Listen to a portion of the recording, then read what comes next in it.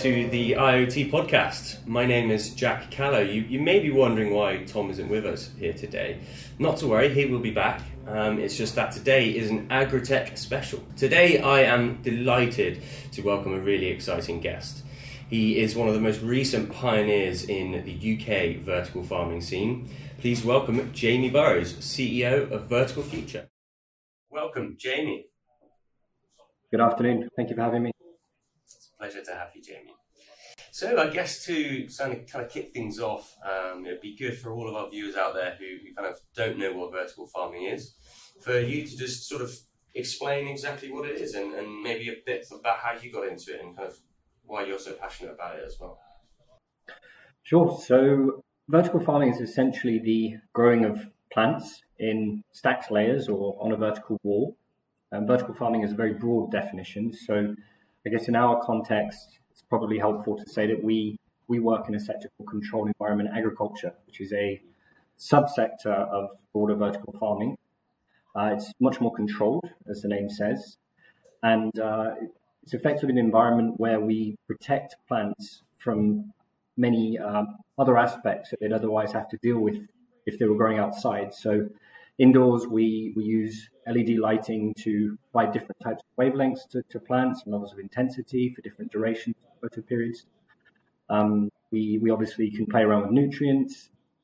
Vertical farming, because of the stacked layers, allows us to grow a lot more produce in any volume of space. So from a land use perspective, it's very, very interesting as well. And obviously, because we're growing indoors, we don't have to worry as much about pests. So we don't have to use chemicals. We end up with a much better product at the end of the day. So there are many, many benefits to vertical farming. I got interested in it because, well, my angle is health. So I came from a healthcare and life sciences background. I worked for about 10 years, first in economic regeneration, and then at some consulting companies like EY and Deloitte, at the time at the Department of Health. Very interested in the way that technology can bring about positive change in terms of health and social impact. And that's all very much linked to the environment and the world we live in. Right, yeah, fantastic. Thanks so much for that overview. And I guess so, as a really good starting point for us both, as this is the IoT podcast, I was excited to ask you kind of how you think IoT technology can kind of be leveraged to not only innovate farming, but also sort of support and better the future of food and affecting things like time to harvest and disease and nutrient levels and environment, etc. Well, IoT is effectively a network of things that are connected, as I'm sure your viewers know. Our vertical farms are highly dependent on IoT. So because we build systems that are highly automated and require very little human labor, it means that we have a very heavy reliance on machines and sensors, data and software to tell us if something's wrong. So one basic example would be using fluorescent imaging to see a product that may be in the middle of one of our farms, 20 layers high, 6 columns along. The human's never going to go up and touch, apart from periodic maintenance every few months. And the sensor will then tell our system, our software, which is Diana, if there's something wrong. And then we'll be able to effectively pull that plant back through the system. That's one example. Another example would be using very basic environmental sensors and other aspects to see what's going on throughout the environment, if there are any variations, things that we need to change. Another one might be using lighting. I've already referred to the fact that we are highly dependent on LED lighting, and for different products, like different types of light, also at different stages of growth. So by controlling that and using our software and lots of different gadgets throughout our farms, we're able to play with that as well. So yeah, very, very important for pretty much everything that we do. Absolutely. It certainly seems to be heavily involved in the future of this industry.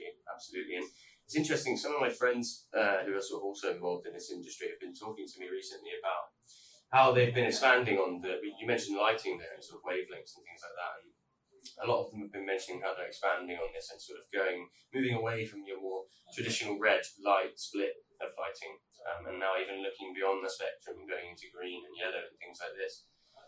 So I was interested to hear your thoughts on that, and if that's something the vertical future are adapting, and if IoT is obviously helping that sensor to adapt depending on the plant. Sure. So we have our own lighting solution, which obviously we work with a manufacturer here in the UK together. It has 5 different types of LED lights on it, and they range from red all the way through to UV. And we believe that every single plant needs something different. So having I guess the days where, and still a lot of vertical farms do this, and not necessarily anything wrong with it, but we don't feel that you can fully optimize your growing process unless you're able to effectively vary the lighting type and intensity for each particular crop. So when we actually started out in 2016, we were using off-the-shelf lights, which effectively the room ends up looking pink because it's about 70% red, 30% blue. Red and blue are the 2 main light types that plants respond to. But by using effectively a solution like that, we were always quite limited. So, for example, it was very difficult to get some of our crops to flower if we wanted to grow edible flowers, or if we wanted to grow fruits, it was very difficult to grow those. So moving forward, I think the industry is becoming more and more savvy and understanding that we do need to be a lot more science and plant science led and have better lighting solutions that we can apply. So the way that our systems work, we could have a system which is in the Caribbean, one in the Middle East, one in the UK. We're tracking all of that data centrally, and we can tell not only what's going on within the environment, but what type of lighting is being applied, by what stage, what crops are being grown, and we can compare all that data and figure out what the best recipe really is for any given crop.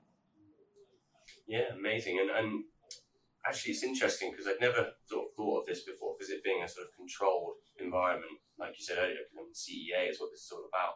And it's actually something that I heard at the CEA 4.0 event, which was being held last week, and I know that Vertical Future were represented there. I heard people talking about the introduction of bees, because you started talking then about the flowering, obviously, is quite important, and how they're going to sort of try to bring bees into the equation. And that's something I'd never really considered before, it being a controlled environment. I didn't know how you'd bring bees in it, but obviously that's such an important factor, obviously huge pollinators. So is that something that you see as being a successful adaptation into vertical farming? Yeah, I think bees have been used in vertical farms for quite a long time. Oh, really? So okay. I think, it's not widespread, but there are certainly some vertical farms globally, especially in Asia, that have been doing it. And if you want to grow fruits, it's very important. Obviously, unless you go around and pollinate by hand. I believe you can have a very controlled environment, and at the same time, introduce bees and other. You don't really have many other alternatives when it comes to pollinating, and if you can't pollinate, you're really in trouble. Problems with bees are obviously they can die, and then they can end up in random places around the farm. Another one is that actually LED lighting can sometimes mess with bees a little bit, and they can get a bit lost and go a bit crazy. Also, we've heard there's no data to support that. This is just some industry insights. But yeah, we've certainly started to use them and feel like that's the best approach. Yeah, okay. I guess it presents its own new problems that are going to be interesting to sort of find the solutions for. But yeah, definitely, as you said, they need to be involved in the process, don't they? Absolutely. Yeah. Okay, so I guess another good question would be to say, what other challenges do vertical farming and Agritech more generally, what other challenges do they address in terms of things like sustainability and communities, the economy, and particularly food inequalities? Sure. So most people, when they think of vertical farming, they think of food for human consumption. So I guess that's what I'll focus on first. So I've really talked about, some of the key value drivers or value propositions for vertical farming, things like freshness, because you're located much closer to a customer, land use, non-use of pesticides, i.e. growing a healthier product that's better for human consumption. They're the kind of main ones. But I think some of the less talked about ones are things like encouraging improvements in biodiversity. So obviously, biodiversity is on the decline. Insect populations are dying out. Soils facing degradation. So by actually controlling farming, not for everything, but for particular products, using less land, one potential argument could say that we're then reducing pressure on otherwise very scarce farmland, and under the assumption that something good is then done with that land, one could argue that that vertical farming is definitely one way forward. As an example, our systems, we can grow the same as a traditional farm, but in about 3% of the space, depending on the height of the farm. So, moving forward, if you look at what's happened in our natural world since the 50s to 60s, there's been a gradual decline in the amount of available land and a massive increase in the amount of land used for intensive farming.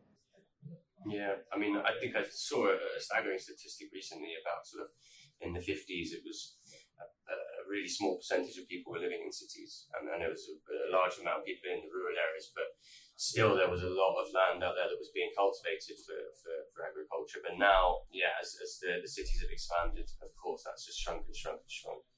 And a lot of land grabbing going on as well, being used for other things. Absolutely. I think just to add to that, the fruit and vegetables, a lot of fruit and vegetables are not actually one of the main causes of that. A lot of it's down to things like palm oil, beef. Yeah. There's lots of other bigger causes, but I think every industry or part of the industry should really do their part. And then I guess the second response to your last question, as well as the ability for controlled environment agriculture to also provide solutions for other industries, like the perfume industry, like cosmetics, nutraceuticals, phytopharmaceuticals. All of these industries are also heavily dependent on outdoor agriculture. So it's not just about food for human consumption. Of course, there's a lot more there to consider than just food for human beings. Absolutely. And what would you say again as well about sort of, because this is a huge factor, I know, and I heard a crazy story recently, and it's something that we all take for granted. A guy who I know went to the supermarket, bought a packet of 3 onions. It's about 79p, and they come all the way from New Zealand. And he's here in the UK with us. So that's just staggering to think that 3 onions have travelled all that way, as far as they really could travel. So obviously for you, I'm guessing food mileage reduction is obviously another massive factor that vertical farming is going to help with. Yes, I think it's it's not a surprise that these kind of things happen. 3 onions traveling across the world. There's globalization, there's capitalism, it's free market economics. So yes, vertical. We've done a lot of analysis, and it's a very, very clear argument in terms of reduced food miles, having less vehicles on the road as well. Rubber as well. Rubber from vehicles is actually quite a big pollutant. That's a very clear value proposition. It has been for quite a long time for vertical farms, over the last decade. Because we can even be turning the office block that I'm sat in right now. We could even be turning this into its own vertical farm, right? We could then be selling that on to our local supermarket.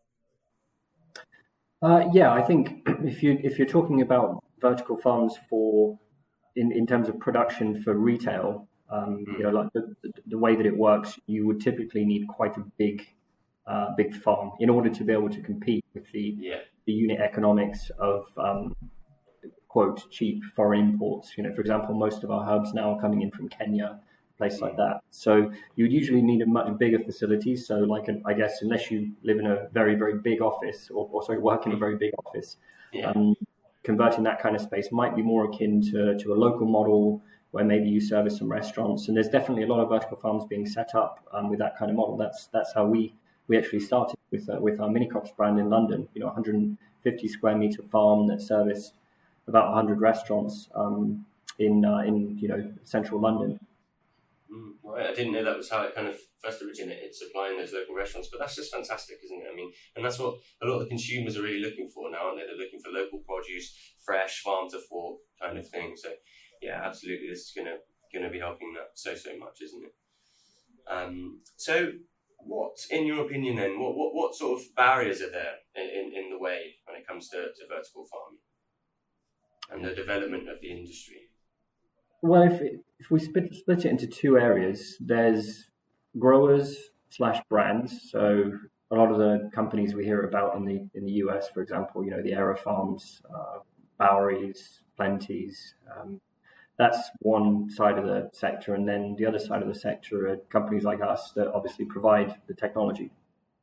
I would say on the grower brand side, there are fewer barriers to entry in terms of setting up a small local vertical farm. Obviously, any company that wants to set up obviously requires capital, capital not only for the setting up of the farm itself, but also in terms of running the business and going out and giving yourself time to find customers. So that's one challenge. Another challenge is plant science expertise and understanding how to grow products. I think there's probably going to be more regulation in this sector moving forward, and governments may step in and intervene as they are in the Middle East. So standards are going to be much higher. What we don't want is thousands of small-scale vertical farms being set up, and then there being some kind of a disease outbreak or somebody getting killed because they're not following appropriate food growing standards. It can be quite complicated. So that's another one. And then, I think, there will be more and more competition moving forward in the future. I think there'll be a group of mega vertical farming companies and mega farms being set up, 10 to 50,000 square meter farms in probably peri-urban or rural areas. But then separate to that, you'll have a lot more of these kind of local last mile vertical farms that set up where there are fewer barriers to entry. You can maybe set up a farm with 50 or 100K that will compete as well. But at some point, the problem with the small vertical farming model is it will saturate much quicker because effectively they're going to be growing similar products where the unit economics work within a small vertical farming system. And then, what happens to the market when it saturates? A lot of people, could be in trouble, or maybe the market will transport in some other way. Certainly, yeah. And I guess this kind of ties into that a little bit in terms of barriers then. I guess, how do you see sort of government backing and commercial backing? I mean, where do you see that now and where do you see that in the future? I mean, do you think it's there enough at the moment? I think governments could do more and should do more. And I know that in the UK, they're starting, we've spoken to politicians, policymakers, and there is an interest in vertical farming. I think, it's not where it should be. Countries like Singapore, where they're providing very healthy grants for businesses being set up, and other levers to encourage vertical farming and other activities in CEA. But I think the UK in the future will do a little bit more. But I mean, look, we've just been through, we're still going through COVID, and people are cash strapped. Grant funding has decreased. So I think it's more likely that there'll be more of a push from the private sector in future years. In terms of investors typically are not going to touch very small scale projects, at least in our experience. Investors are looking for, again, it depends on the investor. You might find an angel investor that might be interested in putting 10K or 50K or 100K into a vertical farming startup, but ones that we're used to, the venture capitalists are looking to deploy a minimum of 5 or 10 or 50 million.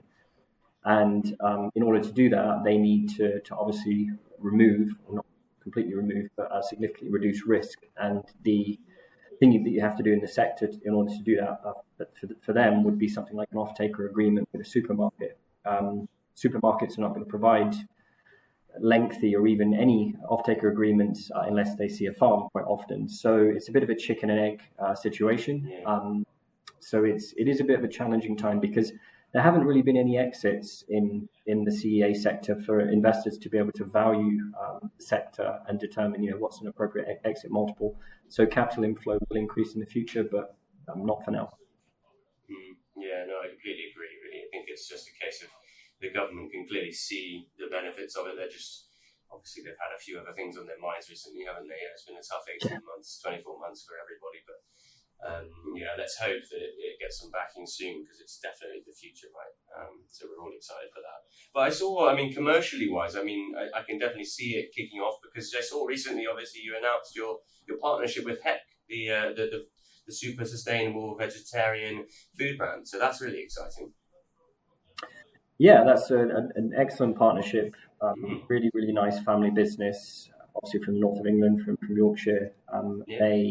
They've got some great growth ambitions. I think in the press today they announced that they want to produce 1 million sausages a day by 2025. I saw I believe. that. Yeah. See, our vertical farm or our business plays a very small role in that. I think we delivered our first vertical farming system to them last week.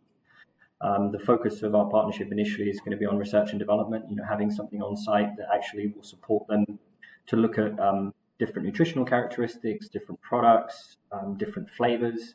And obviously all of those are very, very critical in terms of their customer base. And then, we'll build out the partnership and see where it goes. But they're definitely a great and British company to be working with. Yeah, absolutely. I thought that was a really strategic move from you guys.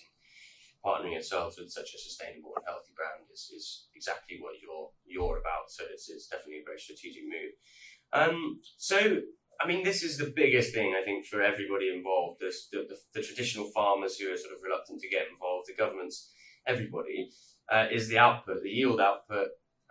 What have you seen in terms of yield output and energy use? And sort of what tech innovations do you think need to be focused on to improve the yield output even more? I think in our experience, yield/output is actually not a concern at all. I think to give you one example, spinach. Spinach is a very difficult crop to grow outdoors and indoors. It's very susceptible to disease. We had a Innovate UK funded project. If you look at spinach yields outdoors, they can be 3 to 5 kilos per square meter per annum. Tiny. Indoors, we've ended up with much better crop yields between I think 35 and 60 kilos per square meter per annum. So 10 to 20 times higher, but also much better produce. Limited need to obviously wash. I think that I would say that that's the case in most products we grow. Yield and output are not problems at all. I think the big talking point, at least in our experience, is obviously the amount of energy that we need to use to obviously produce said crops in such a way. Setting up a vertical farm in an area where you can tap into sustainable sources of energy, i.e., from large scale wind farms or from solar if you're in a hotter geography. Or indeed things like nuclear. If you're in France, so France is I think 70% nuclear, makes the argument much better. But if you're just buying power off the grid, then the energy required per kilo compared to outdoor farming is obviously significantly higher. In our experience, it's actually lower than what you would see in a greenhouse. So people think that greenhouse farming is you don't use a lot of energy. You actually do, because you're having to heat or cool the environment and still stabilize it, and quite often they're using supplementary lighting. You don't have the benefit as well of increasing output in terms of land use. But I think that's definitely the biggest talking point, at least that we see with investors and potential buyers. But we've done a lot of life cycle analyses, and obviously we have a lot of data from 5 years of growing now, and we're quite comfortable with the arguments. Yeah, I think that's it, and it was something I picked up on quite a lot at the CEA 4.0 event last week. It was that in every case study I saw, the output was higher, and that was the key factor for everyone involved. I mean, some things were using more energy. A lot of the time there was a lot less water being used, a lot less sort of general energy being consumed. But then if you sort of took everything in total, as in heating, lighting, HVAC, a lot of the time was proving to be quite a drain on the energy use as well. But I think it's less about that, more about, of course, the output is higher, but it's the clinicalness of it. I mean, you don't have to be waiting for seasons. You don't have to be waiting for humans to do these things. It can be so much more precise. As soon as one crop is done, you get onto the next one, and it's just so efficient, right? Yeah, well, I'm sold on all those, but I'm obviously very biased. But I think the ability to effectively have a conditions where it's the 26th of July, 27, 28 degrees year round at 65% humidity, obviously means that we're going to have much better yields and crops and outputs. Your point on water as well is correct. Depending on the type of system you're using, hydroponic, generally, if you're circulating your water, you can use a lot less than outdoors. Our systems are also aeroponic, so you can flick between the two, which uses even less water. So our argument is that, in the short term, even no model is perfect. We're probably going to use a bit more energy to produce every kilogram of product, but there are many, many other factors that need to be considered. Positive externalities around health, around jobs, around water, that also need to be taken into consideration. And we just need to move away from the narrative that it's just about carbon. But as I said, we're also dealing with that. Exactly. And you touched on something there. I mean, health is going to be a huge factor. We've both touched on it already. I mean, consumers are just going that way now. Health and well-being, even now more so than ever, is key to a lot of what people are buying, especially, as I said, with pandemic, now more than ever. Okay, so again, this is something I've heard a lot recently. I think AI and machine learning. I'm interested to hear your thoughts on this because they both appear to be being adopted a heck of a lot into virtual farming at the moment, vertical farming. So I think I said virtual farming there. But yeah, I'd be interested to hear your thoughts on where you think they're going to be integrated a bit more. I mean, I'm probably going to be a bit controversial and say that I think most claims that are made around AI and machine learning are rubbish in the sector. Oh, really? I think, okay. Yeah, I think we've got a pretty good handle on who's doing what in terms of software. And obviously we feel like we've got one of the best and most detailed advanced software offerings in the market. And even AI and machine learning. First of all, you don't need AI and machine learning for a lot of the processes. It's not really required. We've started to integrate it in some of the processes, but in terms of developing complex algorithms, this requires a lot of work, a lot of investment, and also, as I said, it's not required for everything.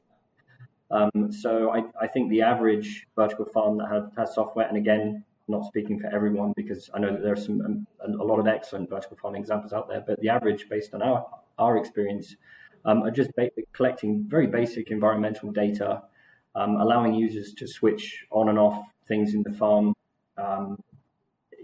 This doesn't really require AI and machine learning, and certainly doesn't involve it. So I think they're very, like I said, probably sound very controversial, but I think these terms are used very, very loosely, and you need a very experienced team to actually build proper AI and machine learning algorithms and processes. Yeah, no, I mean, that may be controversial with some, but I mean, I from what you've just said, it sounds like very logical to me. I mean, IoT is coming into it a heck of a lot. I mean, sensors and the simple being able to switch something off at the right time and notice a different plant, these kinds of things. Obviously, that is very much needed. But yeah, I think from what you've just said, the very complex nature and algorithms involved in AI, it sounds like it's a bit more than needed at the moment.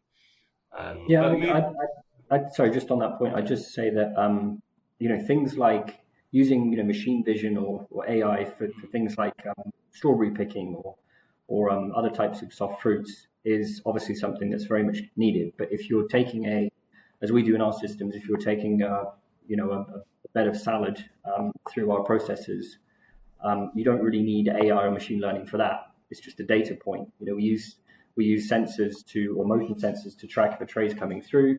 We use RFID tracking to determine what type of tray it is and what type of product it is, which will then tell our automated harvesting machines, you need to cut at this length, this level of intensity, and then the product's going to go down this chute. If it's an allergen, it's going to go on one track. If it's non-allergen, it's going to go on another track. All of that stuff does not involve AI or machine learning. This is just data points and coding and programming. But as I said, some of the more sophisticated stuff when it comes to, for example, harvesting fruits does require stuff like that. Yeah, actually, that's a good point. And a lot of the people I know, again, in this industry are using data analytics a heck of a lot. But that's a big jump between AI. And I think I heard you mention this recently, actually. And it's something that was unique to Vertical Future, and that's that your plants actually move. And this will lead us on to our next question quite nicely. But yeah, am I right? I heard you say that? Yes, yeah, and that allows us to make a lot of the claims that we do around space utilization. So, in a kind of standard vertical farm, when let's say you've got your lights on for 16 hours, Yeah. the remaining 8 hours, what are you doing with that space? Usually nothing. When you buy a vertical farm, or you run a vertical farm, you're investing a lot of money in that asset, and you need to make as much money from that asset and much use of that asset as you can over a given time period. So what we do is we focus a lot on using our software and our automation throughout our facility to move crops throughout through a journey effectively to make best use of space and optimize yields overall using different photo periods and so on. So yeah, it's a very, very different approach to what most people are doing. Yeah, absolutely. Sounds very unique to me. Again, I don't think I've had another business involved in this industry doing that. So that's fantastic. And that does really lead us nicely onto to sort of my final question, actually, which is about automation and robotics, because I know a heck of a lot of businesses that are in agritech more generally, less so maybe in vertical farming. I have heard of businesses who have gantries that sort of have their sensors moving along the tops, and so that the robots then pack them and move them on and take them out of the facility. But certainly in agritech, a lot of robotics coming into it as well. Planting potatoes in Belgium, various different things I'm hearing. But yeah, I mean, do you see this as the future, or kind of do you think that human beings should always be involved in that process? I think it's both. I think it depends on what you're talking about in the farm. I think our systems are built to involve automation to reduce or eliminate bottlenecks, operational bottlenecks that would otherwise exist. We don't believe in sending people in on ladders or scissor lifts. Why would we need an IOP when we can actually put another vertical farming system in there and make better use of the space, and also reduce the risk of cross contamination or bringing pathogens into the environment by not obviously involving humans. But that being said, these are the basic processes. If we talk about monitoring the farm, I think you will monitoring the software that is monitoring the farm. I think you will always need to have humans. I believe it's very, very important. But I think our hypothesis is that, or thesis is that we should be upskilling people and getting them more involved in more intellectual activities as opposed to the very kind of labor-intensive tasks that would be involved in most vertical farms. And then, I think the other process where humans will probably continue to be involved is at packing stage. At the very end, obviously, we have automated packing processes, which are very sophisticated. But in general, we found that it's great it's very important to have humans involved at that end process, checking the quality of the end product that's effectively going out. So it's, of course, there will always be the displacement of some jobs. It doesn't mean that we're eliminating jobs completely. We're just trying to upskill. Yeah, and I guess that's been a lot of people's unfortunate argument against robotics and automation has been the loss of jobs, but then they just need to open their minds up a little bit more, I think, don't they? I would say anyway. Again, might be a bit controversial, but the creation of jobs should outweigh the loss of jobs. Wouldn't you agree with that? Agreed. So look, I mean, Jamie, it's been such a pleasure having you on board. It's been a real exciting episode for myself. I'm a big agritech specialist and love it myself. Came from a background in kind of sustainable development, geography and geospatial kind of imaging. And yeah, it's been such a pleasure to have you here. I was just sort of wondering where our visitors can kind of find yourself and find Vertical Future online before I let you go. Yeah, so it's verticalfuture.co.uk. And obviously we're on LinkedIn and Facebook and all that. But yeah, most of our stuff's on our website and on LinkedIn. All right. Fantastic. Again, absolute pleasure to have you on, Jamie. And I hope to see you soon. You too. Thank you very much, Jack. Thank you very Appreciate much. It. Bye-bye. Right, that was fantastic. Great to have Jamie on board with us today. And you can find us at the IoT Podcast on LinkedIn and Twitter. If you'd like to join in the conversation on agritech and vertical farming, then please feel free to do so. And if you'd like to sign up to our newsletter, then please check the link below, and likes and comments are always appreciated. Thanks so much again for joining us on another great episode of the IoT Podcast.